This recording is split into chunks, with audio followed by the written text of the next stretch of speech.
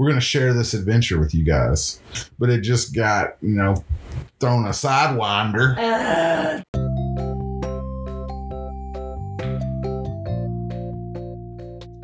This is Real-Time Rental Story. It's the ultimate team building exercise. Yes, this is a team building exercise. We've had a few, but I'm going to jump in. This one takes the cake. And I'm going to start off the story.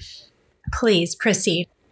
It was a great 2 or 3 nights that we stayed up there, but right before Christmas. Right before Christmas, and they were calling for this supreme ice storm with record lows. And we were like, we've got to get home to our normal home. So. Right, because the roads are treacherous. And even though you have 4-wheel drive and nice, man tires, it was still going to be dangerous out there. And we had to be home getting ready for the holidays. So, Emily wrapped the outside faucet with a towel and a freezer bag and duct tape. Protecting it, just like Dad says. We dripped our sinks and all that stuff. Yeah, we left the heat on inside the house, but I'm sure you know where this is going. Yeah, we've set that one up, The pipes froze and burst, and we don't know for sure which one it was, but we think it was the upstairs bathtub, just based on where most of the damage was I think that's what Mr. Jones said, our contractor. I think he said it was up in the shower or something. That one was on the most exterior exposed wall and even left dripping. It was just so cold. And Kentucky gets cold, guys. This is not the first cold winter we've had, and you hear about pipes bursting all the time. And I don't know if I told you, but our contractor said he can put in a line where you can attach an air hose to it, turn the water off, blow all the water out of your pipes for times like situations like this when we're just not there. Right. Even if we had turned off the water, that still would have left water in our pipes. And, the place, again, it was built in 1994. It's a vinyl siding house. I guess it just wasn't insulated enough to sustain those below zero temperatures for several days in a row, because pipes were bursting all over this part of Kentucky. Yeah, it was on the news that so many people's pipes had burst, that it was a challenge to find somebody to help you fix it. My insurance company had a list, and they were like, they all have waiting lists. And they were all just so grim about it. And luckily, a guy that I used to work with, I called him. He knew a guy that has a house in our neighborhood, called him. He recommended a contractor. The contractor's brother-in-law has a carpet and restoration business, and he has all those fans and everything, and he was available, and he came out and got on the job. It was like that came together. Luck. We were expecting the freezing temperatures, and so we took the precautions. And headed back to Bowling Green. The next day, after it got super cold, we called a salty old lake guy. Dog. He's a cool cat. He is awesome. Shout out to him, Nathan. Yes, Nathan's been awesome. But, I shouted at Nathan, was like, hey, will you go down and check everything out? He went down there. He said, yeah, your heat's running, because we've got an electric heat pump. And it gets real cold like that. It goes into emergency heat, but they've got, modern technology. He's like, yeah, it's working. The faucets were dripping. He said, faucets dripping. You're looking good. And so 2 or 3 days after Christmas, we just couldn't get up there. We were talking about getting up there, and we're just busy. Well, and it had iced and snowed here. I was having trouble getting out of our own driveway. Right. I forgot about that. That's true. And so finally I texted Nathan, and when he called, he was just like, I'm sorry, man. And I was like, how bad is it? And he's like, it's pretty bad, buddy. And it is worse than you can imagine. It was. So the water was coming out of the top floor. We have a 3-story house. You say 3-story house, you think of a big house, and it's not at all. No, it's only like what? 1,400 square feet. But like 0 square feet were spared of this because the top floor sits obviously on top of everything, and it's hydrant force water. Oh, yeah. The floors in the master bedroom and hallway and other upstairs bedroom were soaked, water pouring down the stairs like a waterfall, causing it to soak through to the subfloors and the ceilings on the ground floor, which then collapsed on top of everything. Main floor and basement ceilings collapsed. That was the there are no worst. ceilings. It soaked into the walls. Turns into this like gritty, slimy. Oh, it's horrible. It's disgusting. It's slippery to walk. It was dangerous to walk around that day that we went. And the walls looked like something out of a Salvador Dali painting. They were just melting. The beautiful, fresh coats of paint. There was a place in the basement where you come around on the stairs and the water had like puffed, sagging the drywall in this like puddles. I mean, it was just like, what? Yeah, if you haven't already been to our Instagram page, there are some pictures that show the extent of the damage. And I'll be honest, whenever I was taking the pictures, I was certainly not thinking about posting them. They were for insurance purposes. But then we were like, we have to share this story.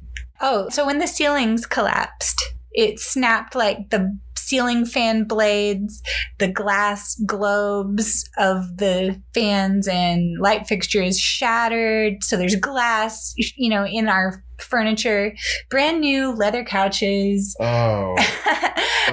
family heirloom pieces. And keep in mind, we had to find those 2 couches and chairs that were compact enough to fit through the door.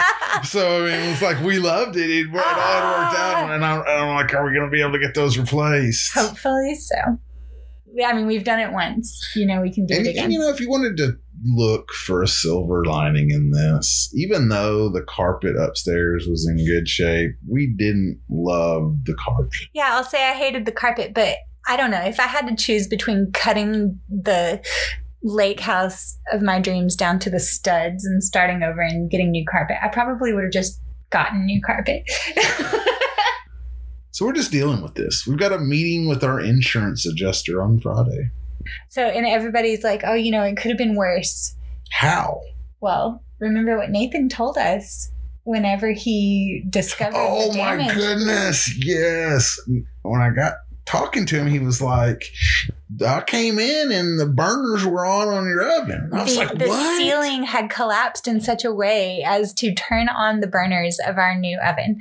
And not only that, but apparently they had also knocked over a roll of paper towels onto one of these burners. And despite being like totally soaked, this roll of paper towels was singed where it had been visibly scalded. I mean, a fire would have been worse. It would have been worse. And I think about, like our friends who suffered damage in the tornadoes that came through in December 2021. And that's worse. It is worse. Way worse. And so like, I'm trying to keep that perspective. And I'll never forget not really being able to sleep. We got up bright and early the next day. We get up there and I mean, the house is dripping like a cave. It's wet in there. Definitely.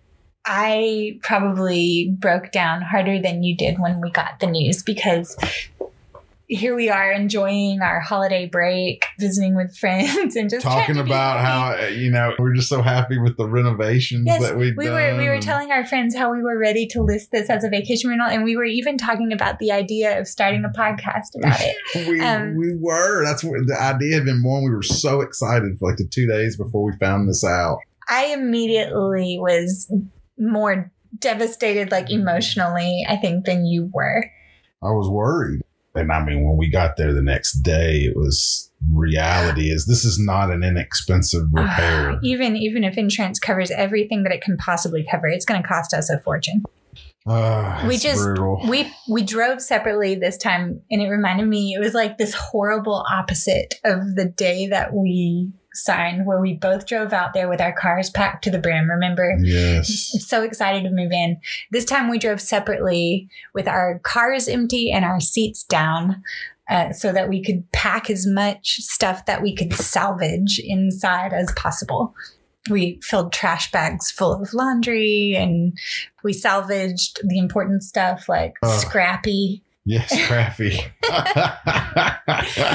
Good old Scrappy made it through. We knew he would. It's amazing the damage that water can do. The power, extensive. The power that water holds. And I mean, Truth. The ironies of all that. I mean, how much we love being on the tune and it is funny. Water, that's the whole reason we're there. You destroyed our home. You know, it's not our primary residence, so that's a big bonus for us. I agree, and that's another thing that could have made it worse. And I have to take a moment and say that Jason and I are both acutely aware of how fortunate we are, and so we don't want to come across like pity us or, you know, poor us. Right, we're so sad. It is emotional though. If you've ever been through anything like this, we are actually grieving because it's our precious place. You know, I was using the vacation rental thing to justify buying my dream when we found this house. Yeah. And then when we got it, we fell in love. We did, and it's just so much fun. I mean, it is pretty awesome. I mean, I've told you before that there's nowhere that we have been together that I feel more like home than Hippie Holler. I grew up out in the country and that nature speaks to me and it's just a place of solitude and beauty and peace. But, you know, it doesn't have to be a sunset view lake house or a beach house or a penthouse in a super big city. I know people who are doing it and making money with all different kinds of houses. And it's made me curious about going down this road, and we will do it. It's just a matter of time. But I'm confident because, you know, we've got our vision already. I still hold the same vision that we had when we started this endeavor. Absolutely. And we've already in some ways made our design decisions. You know, we're just going to have to find parts, and this way we can document it along the way. You know, yeah. And just for our listeners who look back, and when we look back later, let's each guess when we think that we'll walk in and spend the night in Hippie Holler completely rebuilt and be like, finally. When that happens, can we record the episode from Hippie Holler that night? So I'm going to say that we are back in by the 4th of July. Do I hear it earlier time? I am not convinced we'll be in before the summer is out. But if we are in by October, I'm going to say winning.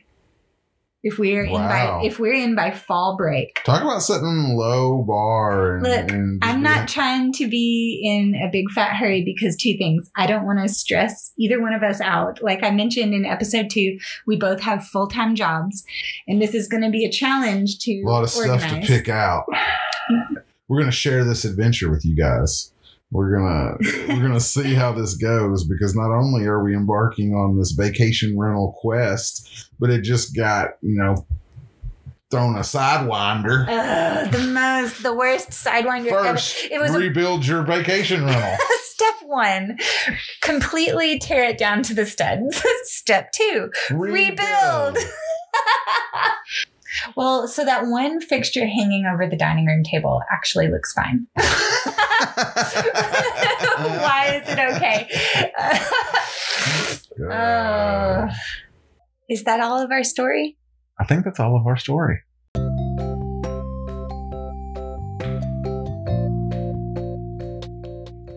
You can find us on Instagram at Realtime Rental Story, or email us at realtimerentalstory@gmail.com. Thanks for listening. We'll see you next time.